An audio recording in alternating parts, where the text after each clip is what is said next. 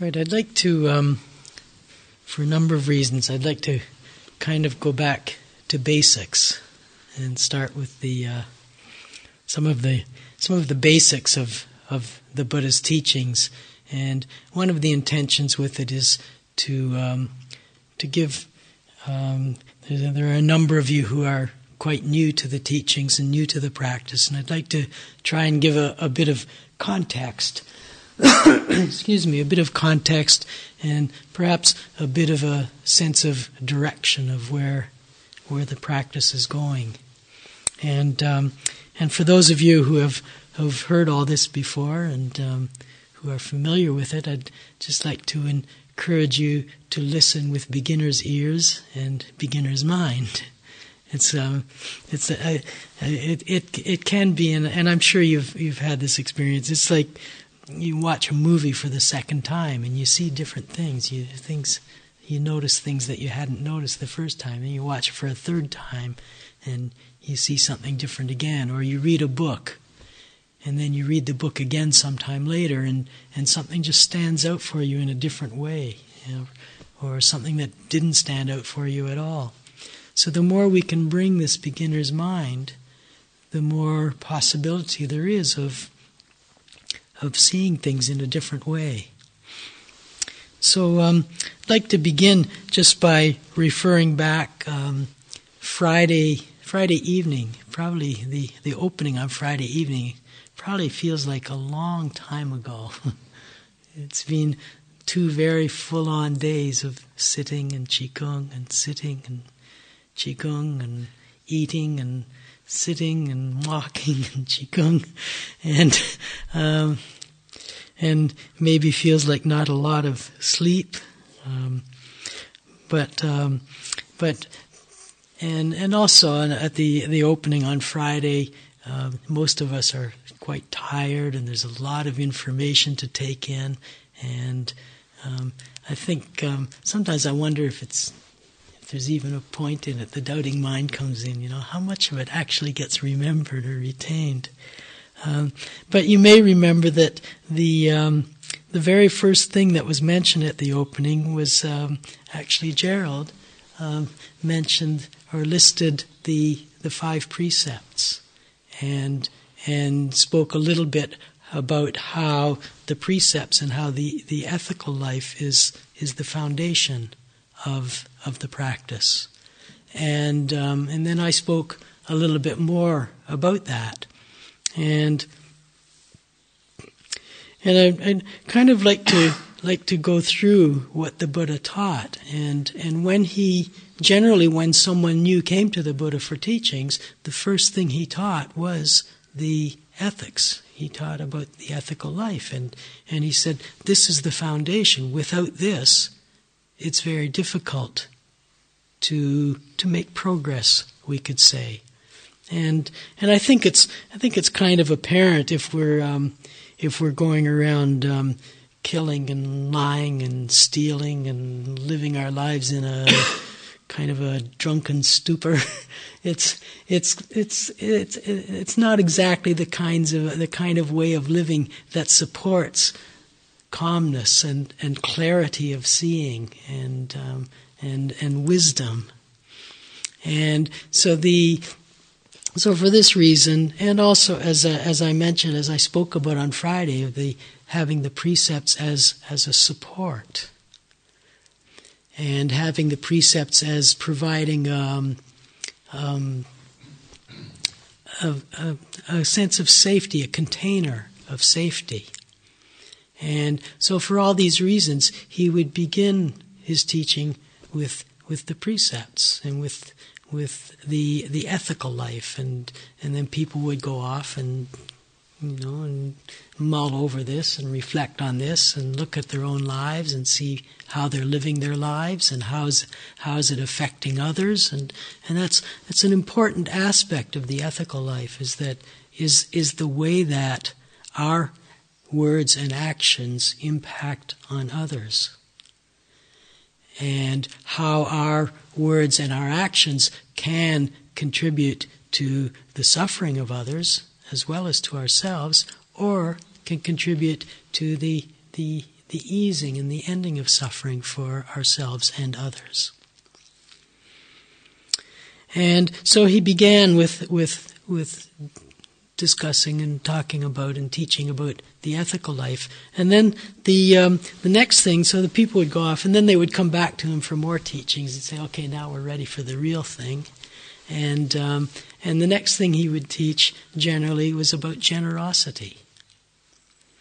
And generosity is also important as a foundation, as a basis, because generosity, the practice of generosity, really demonstrates to us and teaches us about letting go.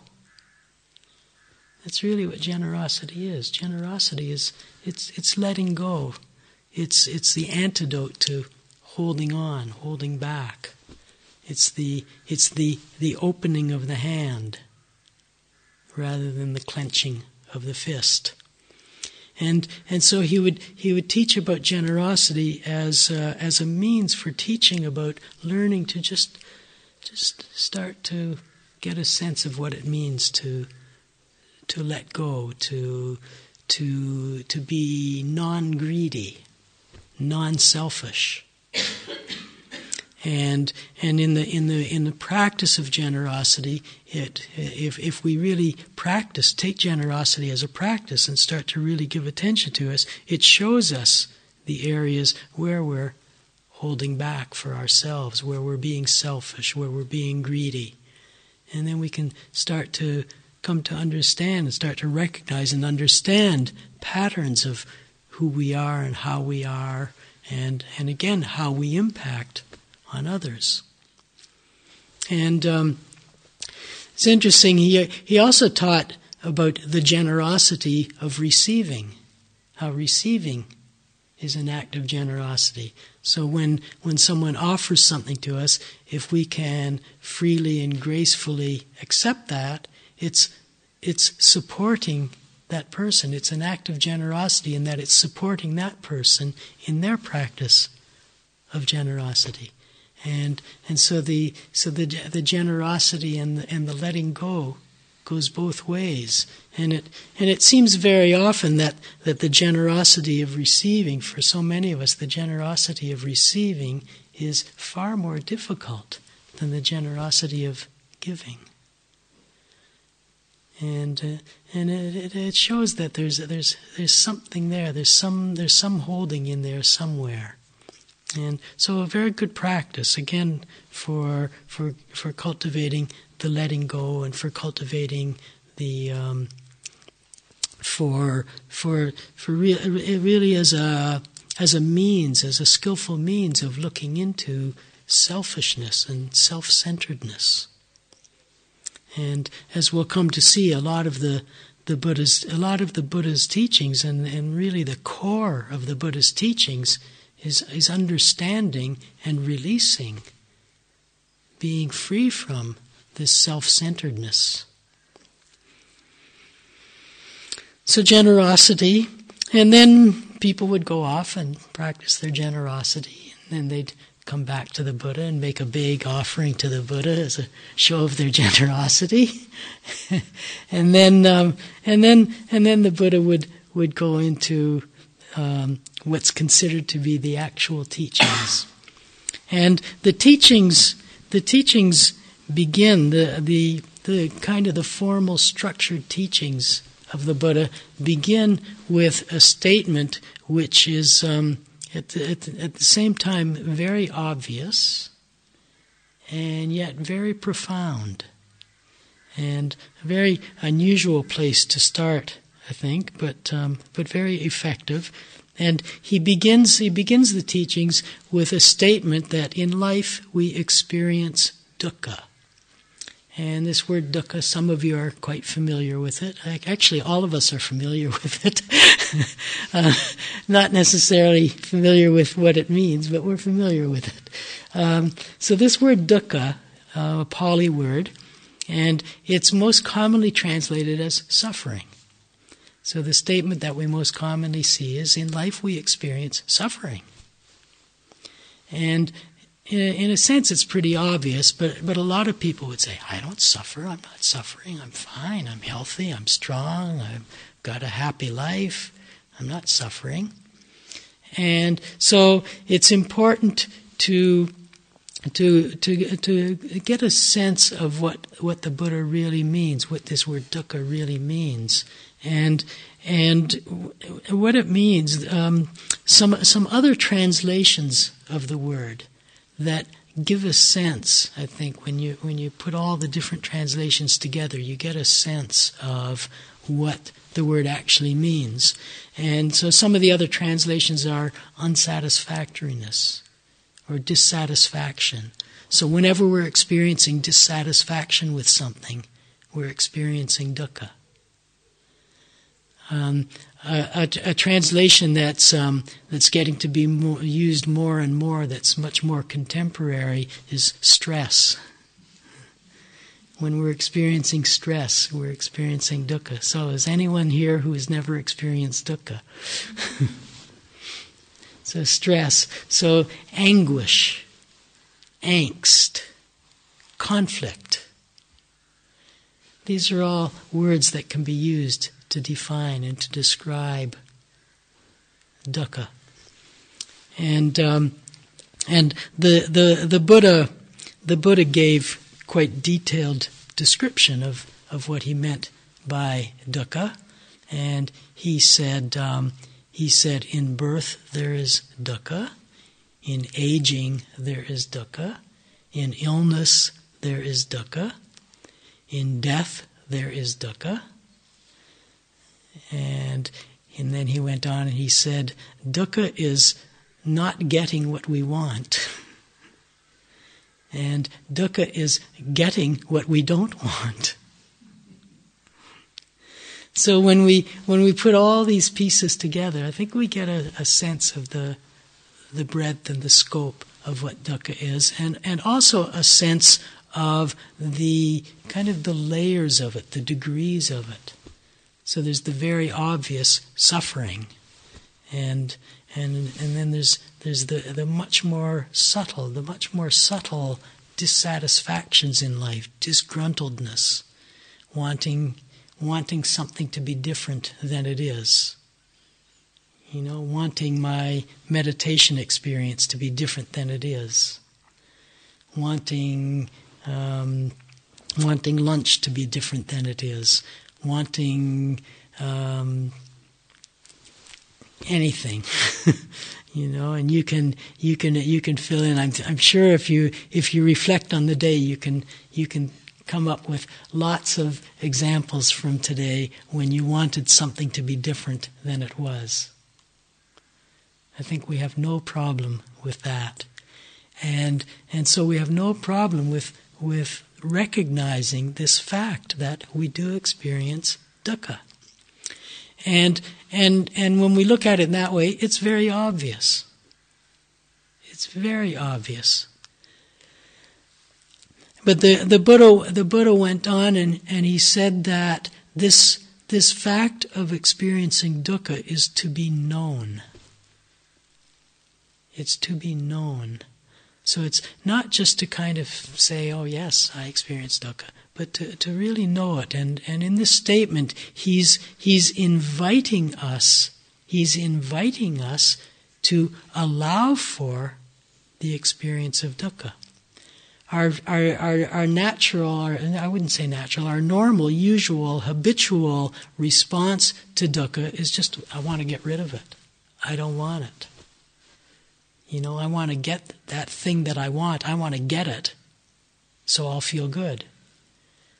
Or when I've got something that I don't like, I want to get rid of it. And as soon as I get rid of it, this pain in the knee, if it would just go away, then I could really meditate. And the struggle, and it's really the struggle that's the dukkha, the struggle to get, and the struggle to get rid of. This is the dukkha. And so when we're faced with something that when we're faced with a situation where we're getting something that we don't want, or we're not getting what we want, we struggle to either get it or not get it or get rid of it, and we create the dukkha in this struggle. And yet this is our habitual way of dealing with dukkha, and so we keep perpetuating it. And sometimes I want something, and I struggle, and I finally get it, and I feel good. And that reinforces the belief that if I get everything I want, then I'm going to be happy. But I think we've all noticed that we get what we want, and then the mind finds something else to want. Or the advertising plants something in our minds and decides for us that we want it. There's always more things. There's countless things. There are people earning huge amounts of money, dreaming up new things for us to want. And our minds can always find something to want to get rid of, or that we feel we need to get rid of. From very simple, obvious things like a pain in the knee, to psychological issues, to people around us, to where we live, just all kinds of things that this sense that, well, if I could just get rid of that, then I'd be happy. But we can always find more things to get rid of, just as we can always find more things to get. And so the getting and the getting rid of can give a temporary sense of relief, a temporary sense of the ending of the dukkha. But it's not really. It's like going out in the garden. When you go out in the garden and there's all these weeds, and you can go along and you can just kind of cut the weeds off at the ground level, and then you step back and you look and you say, the weeds are all gone. Beautiful garden. And you go away, and a couple of days later you come back and there they are, right back. And so to really be weed free, they have to be pulled out by the roots. It's not enough just to temporarily cut them off. And this getting and getting rid of just temporarily cuts it off. And so the Buddha encouraged us to really examine our lives and to really open to the fact of dukkha, to take a completely different approach.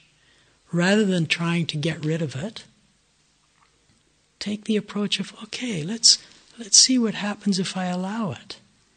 Let me explore this. Let me give attention to it and come to understand. See if I can come to some understanding about dukkha. And perhaps in that understanding there will be a key to the ending of it. And to a very large extent in the meditation, this is what we're encouraging. We're encouraging when dukkha shows, and we're not encouraging you to intentionally create dukkha, but we don't have to do that. We don't need to create it. It shows. It shows. And so the encouragement is and the practice is when it shows, and one thing about it is to recognize that it doesn't always show, that there are times. It's not this first statement is often translated as life is dukkha, and that's not an accurate translation, because we do have times when we're not experiencing dukkha. We do have times when we feel freedom from dukkha. We do have moments of letting go when there is the release. We have moments when we experience joy, when we experience happiness, when we experience connection. But in these moments of dukkha show, to be able to have the interest, to have the curiosity, and to have the willingness to just say, yes, this is dukkha. Let me see to what extent can I really open and really accept that yes, there is dukkha here. And to get to know it, to know dukkha, to understand it. And as I've said, the only way to understand something is by staying with it. If we're trying to get rid of it, trying to push it away, we'll never understand it. It's like studying for an exam. If you keep closing the books and pushing them away because you don't like the subject, you'll never pass the exam. If you want to know the material and understand it, you have to leave the book open and stay with it. And so when the dukkha shows, we give encouragement to, as much as possible, to allow it to be. And of course we take a middle path, so it's not to be pushing and forcing, because that's just more, trying to get. It's more a question, it's more a situation of allowing rather than trying to get. So it's opening and being available with the dukkha and allowing it to show us something. Allowing the understanding to come.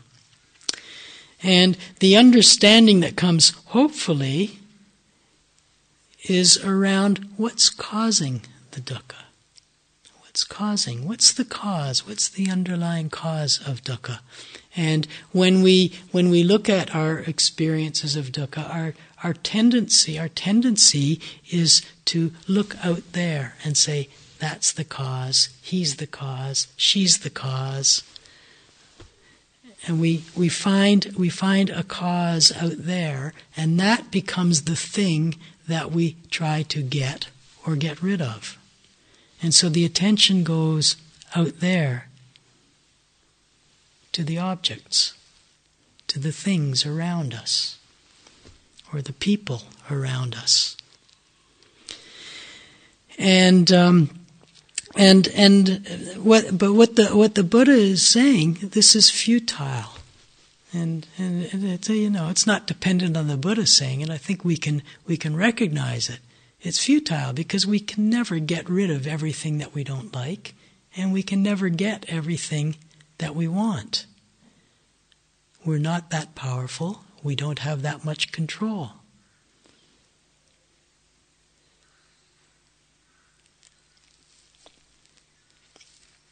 So the Buddha is saying, allow, open to it. And when we allow and open to it, and really open to what's happening in the process of dukkha, what's happening, we come to the Buddha's next statement. His next statement is the cause of dukkha. It's not the thing out there. The cause of dukkha is right here. It's right here. The underlying cause of dukkha, the Buddha describes as craving and clinging. Craving and clinging.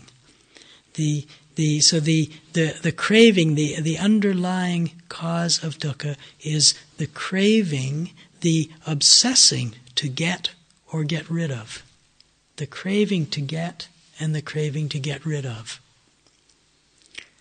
And that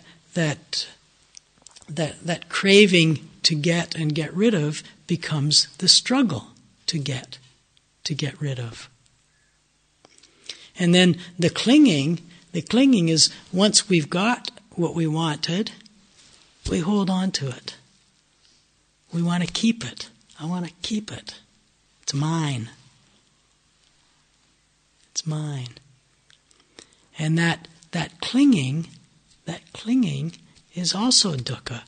and it's dukkha, and the dukkha comes from the clinging because things change.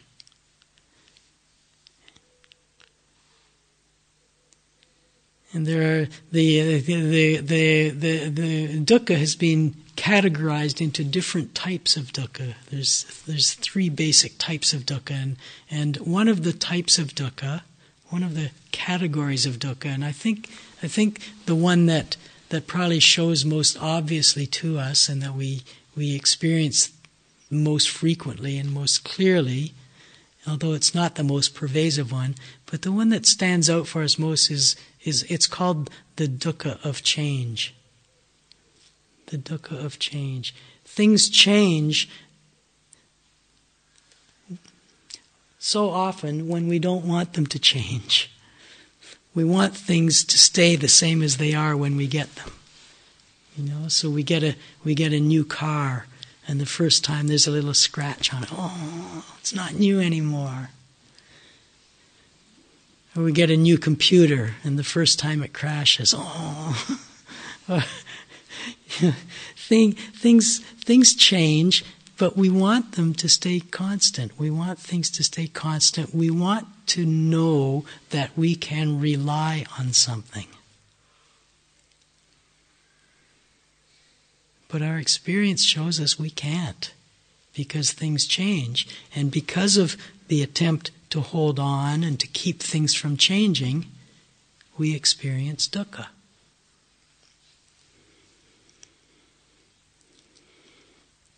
And we hold on to all kinds of things. So we hold on to things, we get attached to, we cling to things like cars and computers, but we also cling to things like people, friends, partners. We cling to jobs. Even can't tell you how many people I know who are in jobs that they absolutely hate, are miserable in their jobs, and yet they hold on to them. They hold on to them because, I can't give up my pension. Or what if I can't find another job? And just cling to the dukkha. So we cling to jobs. We cling to ideas and beliefs about so many things. We have ideas and we just hold on to them. And if something comes along to question or to challenge that idea or the belief, no. We just hold on and we experience dukkha. So this craving and the clinging, the obsessing to get and to get rid of, and the clinging. And the clinging it's not just the clinging to things that we get, it's also when we get rid of things, then we cling to keeping them away. It's kind of a reverse clinging. We cling to the wanting to not have them, for them to not come back. And then when they come back, and sometimes we see in our experience, it's almost like the more we don't want something, the more we get it. And it's like life keeps offering us opportunities to really explore, to really examine this process. So the craving and the clinging. And then the Buddha makes a statement, a very profound statement, when he goes through this list of things that are dukkha: birth, aging, sickness, death, getting what we don't want, not getting what we want. Then he makes a statement. He says in summary, I'm not going to go into the details, but he says in summary, dukkha is clinging to this image of self. Dukkha is clinging to this fixing of me, clinging to myself, and we cling to ideas and beliefs about who we are. And the other clingings, the other cravings and clingings, for the most part, are craving to get things and to get rid of things that will in some way substantiate or perpetuate or give validity to this self. So I have an idea about who I am, and if something comes along and validates that, oh, that's great, that's wonderful, I agree with that. If something comes along to challenge it or question it, no, reject that. And so we cling to get and to get rid of things to validate this sense of who I am. And so the sense of who I am, this idea, this image of who I am, and I'll come back to this later, probably not this evening, but later in the retreat we'll come back to this in much more detail. But this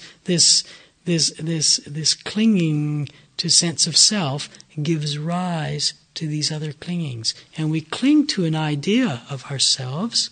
We cling to this a belief that this is who I am, this is how I am, even though there's so much dukkha, and we see the dukkha in it. It just becomes so hard to let go of that clinging and to let go of the ideas and the beliefs, to let go of the wantings and the not wantings. And of course, if the cause of dukkha, if the underlying cause of dukkha is the craving and the clinging, then, as the Buddha points out, the ending of dukkha lies in the ending of this craving and clinging. The ending of the craving and clinging, the releasing from that.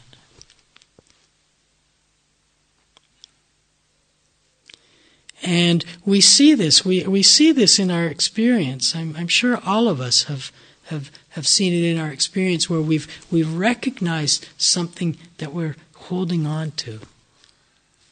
I recognize something. I'm holding on to this, and I'm stuck in this. You just feel stuck in it, and somehow, and in the being stuck in it, we see the unsatisfactoriness of it. We feel it. We don't see it, we feel it.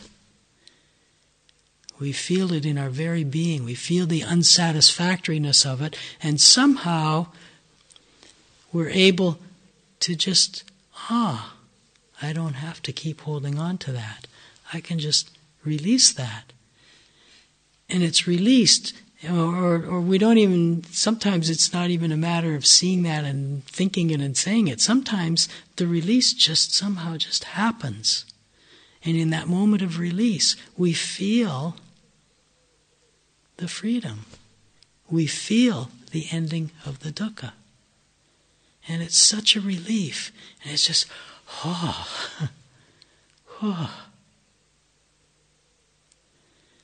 And sometimes with some things, this process is very obvious and it happens very easily. And yet for some things, sometimes, no matter how strong the dukkha is, no matter how clearly we see it, sometimes we just don't seem to be able to let go. It's like the clinging is so tight. There's in India, I've never seen this actually myself, but I've been told that it's true. In India, they still do. They trap monkeys, and the way they make the trap is they take a coconut and they drill a hole in it that's just big enough for a monkey's hand, a monkey's paw to go in, and they put some sweets inside the coconut, and the monkey reaches in and grabs the sweet and then tries to take it, but the fist won't come out the same hole. And the monkey won't let go of the sweet. And so he's stuck there. And then the people who set the trap just come along and scoop up the monkey, and they've got the monkey. And so the monkey, and I'm sure the monkey knows that that's going to happen, because he's probably seen it happen to some of his buddies. And or he'll see the person coming and still hold on. Just hold on. And it's like that. We see the danger in something, and we still hold on.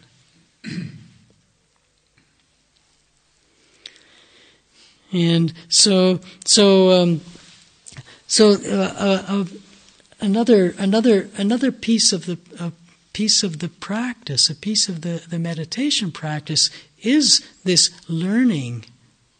First of all, to recognize dukkha, but learning how it is to have that release.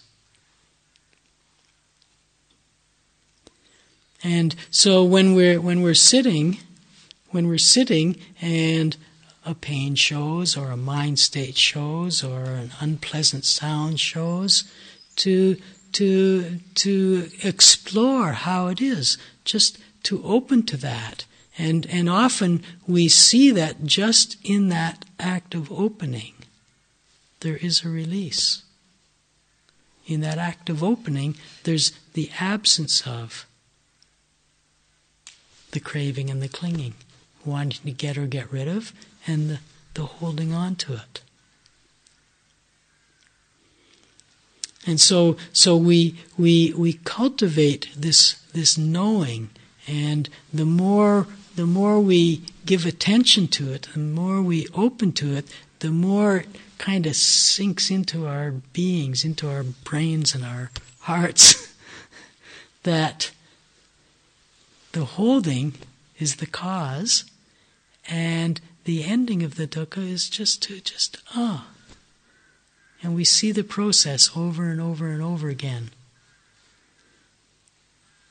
And we can ask ourselves the question, how many times do I want to bang my head against the wall before I stop?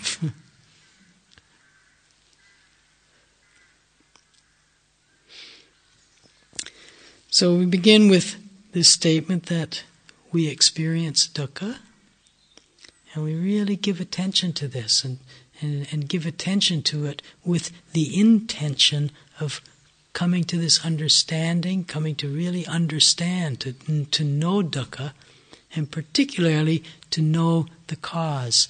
And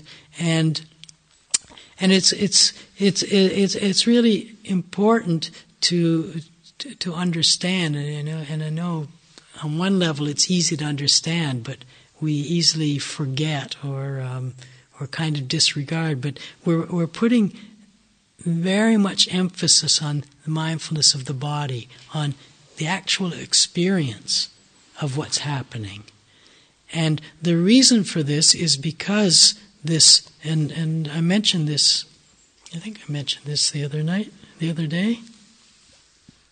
On Saturday morning, I mentioned how the insight, the understanding, the deep and the profound and the life-transforming knowing doesn't come from thinking about and figuring it out. It arises out of the experience. It arises out of our experience. So we can know something intellectually. We can say intellectually, yes, I experience dukkha, and yes, the cause of dukkha is craving and clinging, and if I can just let go, then it'll end. We can say that intellectually, and sometimes by saying it actually happens. And that reinforces the belief that, well, if I just keep thinking about it and working on it, I can figure it all out. But the real transformation is when it actually comes out of our experience. When we actually open to the experience of dukkha and we feel in our very guts that by not reacting to it, by not pushing it away, by not trying to get something, by not denying it, it changes. And we feel that. And the releasing happens. The letting go happens. And so we put all this emphasis on mindfulness of the body as a way of getting out of this habit that we have of thinking about and trying to figure out, and the belief that we can figure it out. But the real profound change comes from actual experience. And I think we all know this too. I think we've seen this in our own lives, where there's been something that we can think about and we can think we know it. But then when we actually have some experience, we can think.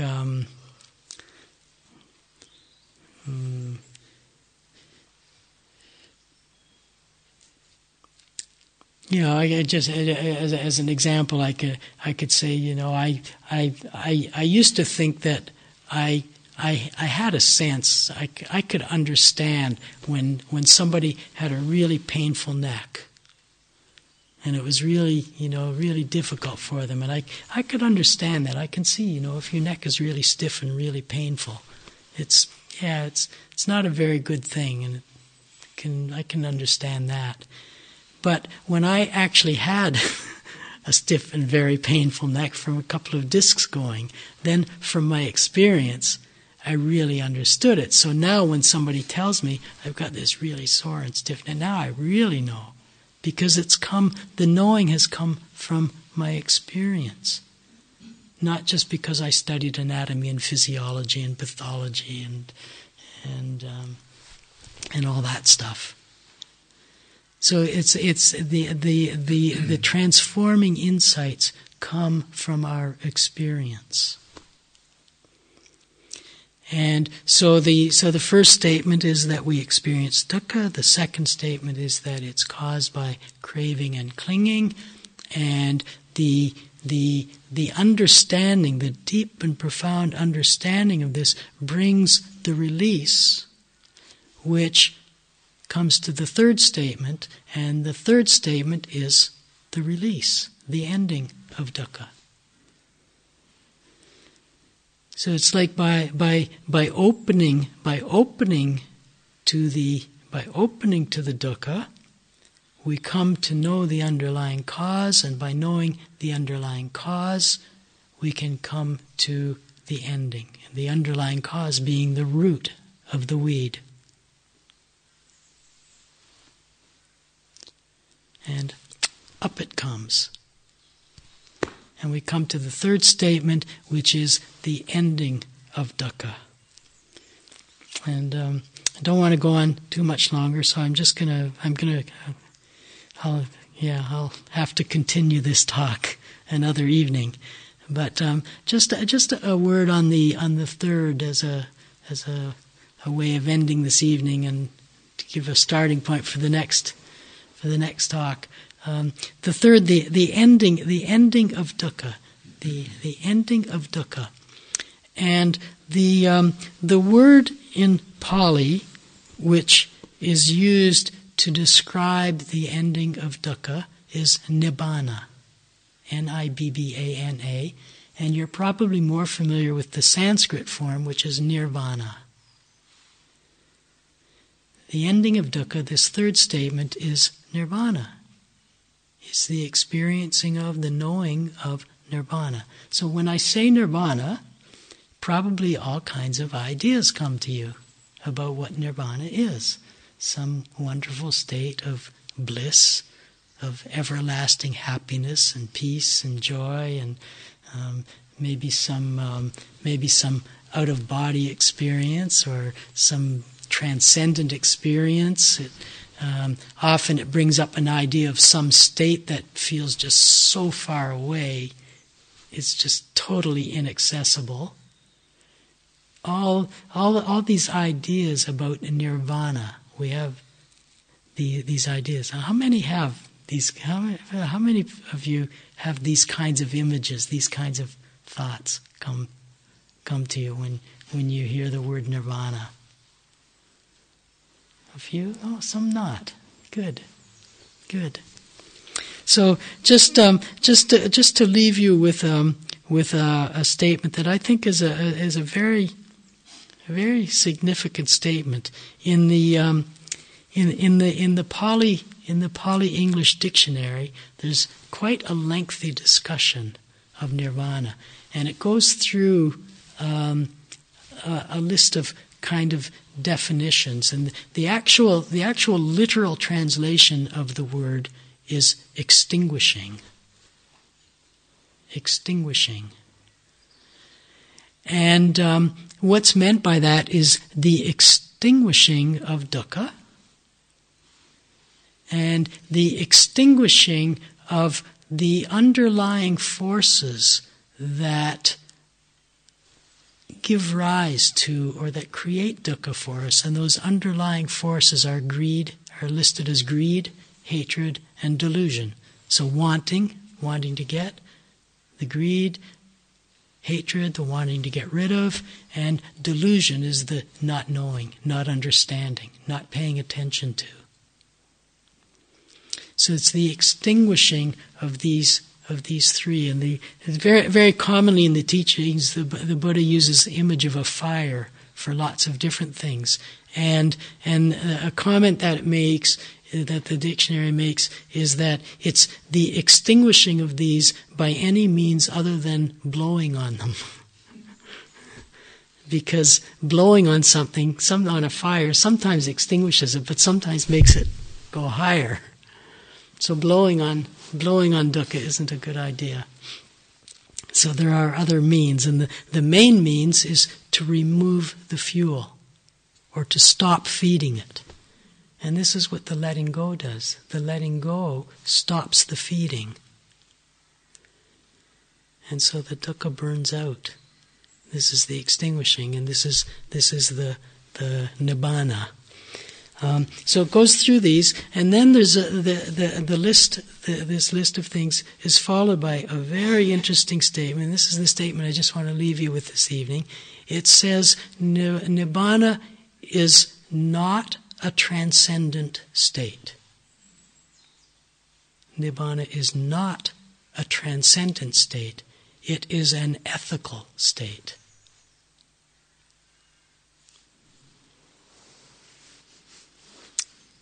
Which points back to the very beginning of the teachings of the ethical foundation. Nibbana is an ethical state. And so I'll leave you with that, and I'll continue next time. So let's sit together quietly for a few minutes.